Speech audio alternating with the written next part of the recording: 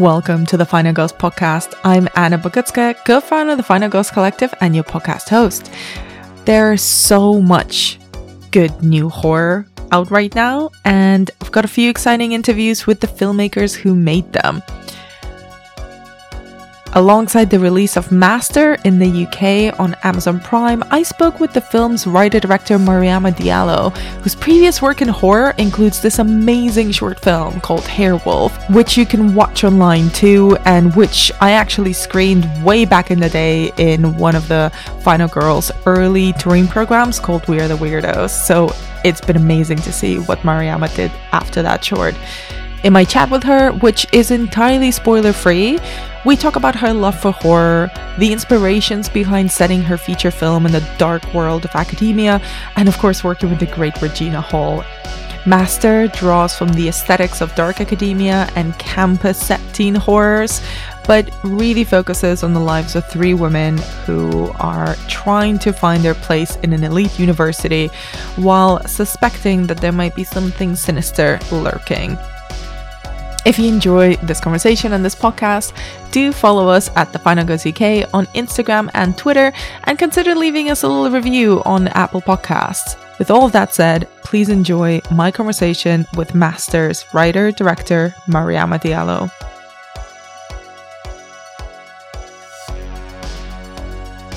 Hi Mariama, how are you doing? I'm very good. Hi Anna. I actually screened your film around the UK a few years ago. I know The Final Girl. I was like, this is so familiar. Oh my gosh. Farewell. Yeah. So it's so lovely to finally speak to you, and congratulations on Master. I really enjoyed it. Thank you so much. Thank you for, noticing Hairwolf back in the day, and having me on for this. No, and I'm really excited to dig into some of the choices and the themes of Master. But I guess because the first time we get to speak, I'm always really curious about people's relationships to horror. So I wanted to ask you, what is your own personal attachment or attraction to the genre? So I have loved horror since I was a kid. I'm the kind of person who loves to freak myself out. I love to scare myself. And it wasn't even necessarily confined, to film. I also loved reading, horror novels. There's that book series, Scary Stories to Give You Nightmares, I think it was called. I would, read these horror folk tales and give myself nightmares, truly. And just so many films that scared the pants off of me. And what I love about horror, I think, is the immediacy, that it's a very visceral experience, and it's very, it's physical and it's emotional, and it really, it's a transformative experience. And I love the kind of space that it allows you to enter that isn't even necessarily governed by logic. It's really, I think in terms of film, like, it's a very artful space because you're able to move past the, the rules and boundaries of our real lives. I agree with you on so many levels with your approach to horror. And one kind of talking about the spaces and the threat of certain spaces and some of the kind of recurring imagery of horror. One of the things that really felt quite interesting to me about Master was this use of the academic setting as a space of horror and of threat. And it's been quite interesting to see a certain resurgence in what people are calling dark academia as an almost aspirational aesthetic. And this kind of looks at a different side of it. So I'm wondering kind of what attracted you about the academic setting as a space for the horrific?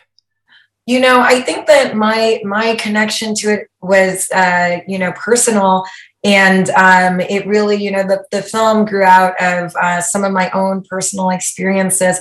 And then even beyond that, I think, for instance, my mom is a retired academic. And certainly over my lifetime, I heard a number of things about her own experience and her challenges in that kind of space.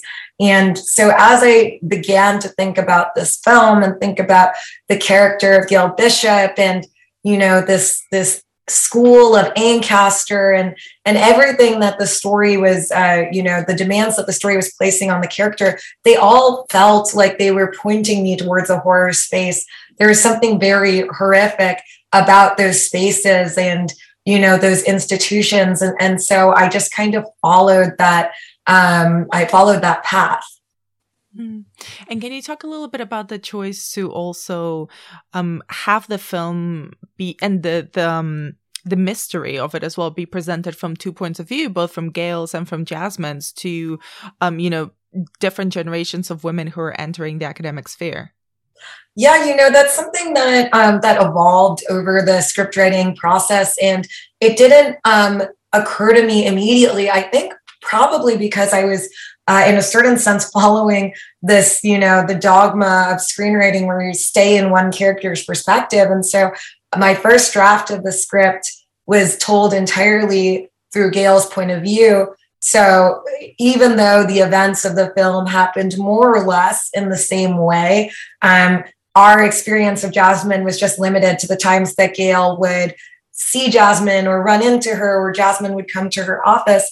But as I continued writing and in conversation with my producers at Animal Kingdom, I realized that it was really important to also have access to Jasmine and to her inner world and her emotional space, and that I wanted to, try to also do this dual narrative and really, get into Jasmine's head more than, just Gail's perspective would allow. And I'm so grateful that, that was a decision that was made, because I think that it opens up different parts of the film. And I think that you're able to see, from two different sides of the coin, one a student and one a professor, how this school is placing certain pressures on them, and how, some of the generational differences and how they're responding to it. And also just, the differences of their own circumstances and personalities. And I think that that's something that was, I felt like I really cracked something when I realized that I could also follow Jasmine. And you've kind of hinted at a little bit about your process, but I'd love to hear more about how you actually build a story and how you conceptualize a film like Master, which has so many unspoken things and things in the shadows that really worked for me alongside the narratives of the characters. Yes, thank you so much for saying that, the unspoken things and the things in the shadows. That's definitely, something that was really important for me to come across, because I think of Ancaster as this kind of space that is shadowy and, where things are lurking and there's a lot more than meets the eye. And so the process of, coming up with the story and writing the script, it was a very natural evolution, which was interesting. The title was the thing that grabbed me first. I was just so fascinated by the word master and the, how the multiplicity of definitions that you could draw from it, and the power of it and the history of it and the weight of it. And then I started thinking about Gail, and I knew I wanted to tell a story of a Black woman who's become a master in this kind of space. And, in the literal sense, we know what that means, and it's the academic title, but then there's the metaphorical sense. And I wanted to see what Gail would try to master over the course of that semester that we see her. And then it's almost like there's this gravitational pull where more and more elements of the story just started to get sucked in. And I think that, part of that was due to just everything that was on my mind and these unexpressed emotions that I had unearthed by going back into my own time as a college student and putting some of that into the film. So that was the process of the genesis. And then, I rewrote the film. And a lot of that was in collaboration with my producers at Animal Kingdom. And they were really, really helpful partners, just, really digging into the story and looking at the characters and thinking about the world and looking at the horror and the supernatural and making sure that felt like it was earned, and not gratuitous, or just there for the hell of it. So the rewriting process was really, really important to the evolution of the script, and it took a while. It was it was months of kind of trying different drafts and trying out different things before I felt like I really got the film. How many drafts did you go through, out of curiosity? I couldn't even count. It's hard to say, because at a certain point, I would, if I made, there are dozens, honestly, but, one draft to another could just be, a few dialogue tweaks, and then I would, rename the file and make a new one. Or there could be, much more significant changes that I would make to a story, and trying to, shore up a character or add in new scenes. But it was about 9 or 10 months of working on the draft. So there were many, too many to count. And you kind of mentioned this, the occult elements, and bringing in the occult elements kind of in an earned way. Can you talk a little bit about kind of what appealed to you about that, and specifically kind of about this idea of hauntings, or there's a couple of instances of a sort of a witch-like figure that appears. Yeah, I think at the most basic level, that's my favorite kind of horror. I love ghost stories. I love apparitions. I love the supernatural, even more so, than a slasher, or a horror that is more, directly bound by the rules of our world. So I was really excited to play in that kind of space.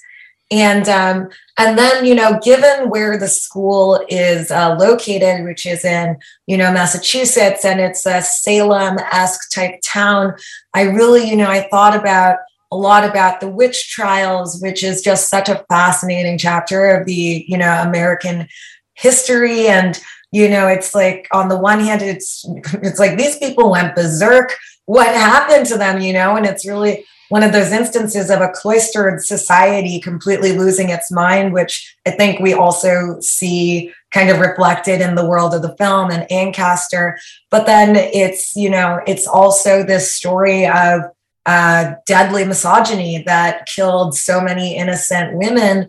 But then there's another part of that story that sometimes gets overlooked, which is the role that a woman of color also played in the witch trials, and was one of the first people to be accused, and was, I think, maybe the sole survivor of the accused. I might be wrong, but certainly one of the very, very few survivors, who's Tituba, a possibly Indigenous American woman, or a Black woman.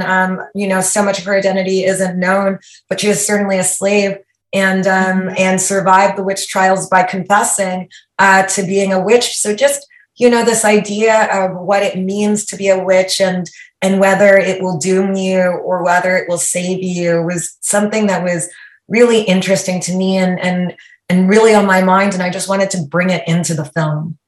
Bringing a little bit of your previous short, which I loved, Hairwolf, which also, you're looking at Black culture being appropriated by white people. And here there's this young college student who is almost entering this really oppressive space of whiteness as well. And that being not extremely damaging to her on so many different levels, in a way that seems invisible to a lot of people around her.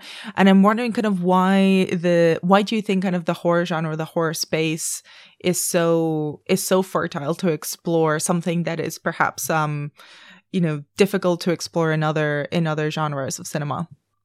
I think that horror is really transgressive generally. And I think that horror is a space in which filmmakers are allowed to break with the conventions of our normal world, whether that's in terms of what we look at, and what we depict, or or what we discuss in the case of Hairwolf, or Master. So I think that people go into horror films with open minds and with a certain readiness to enter into an emotional experience that maybe doesn't happen as much all the time in some of the other genre spaces. So I think people are just very, very open, which is great. And then, for the stories, I think it makes sense because I always think, and it's probably the words of a professor lurking somewhere in my mind, that, horror when it's really, really working on all levels is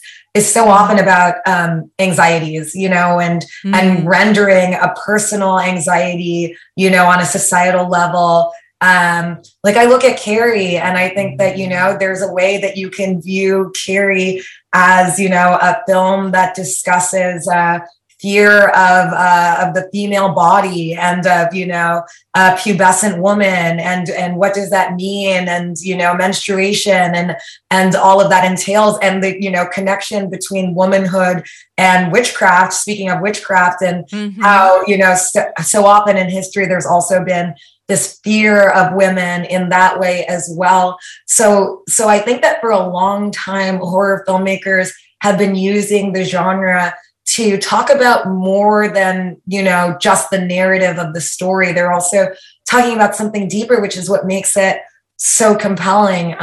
So I feel glad, when I make a film and I'm talking about my anxieties and my feelings of unease and rendering it through horror, I feel so glad that there's the space for that. And I think that it's something that was already established, going way back to a lot of those classic horror films.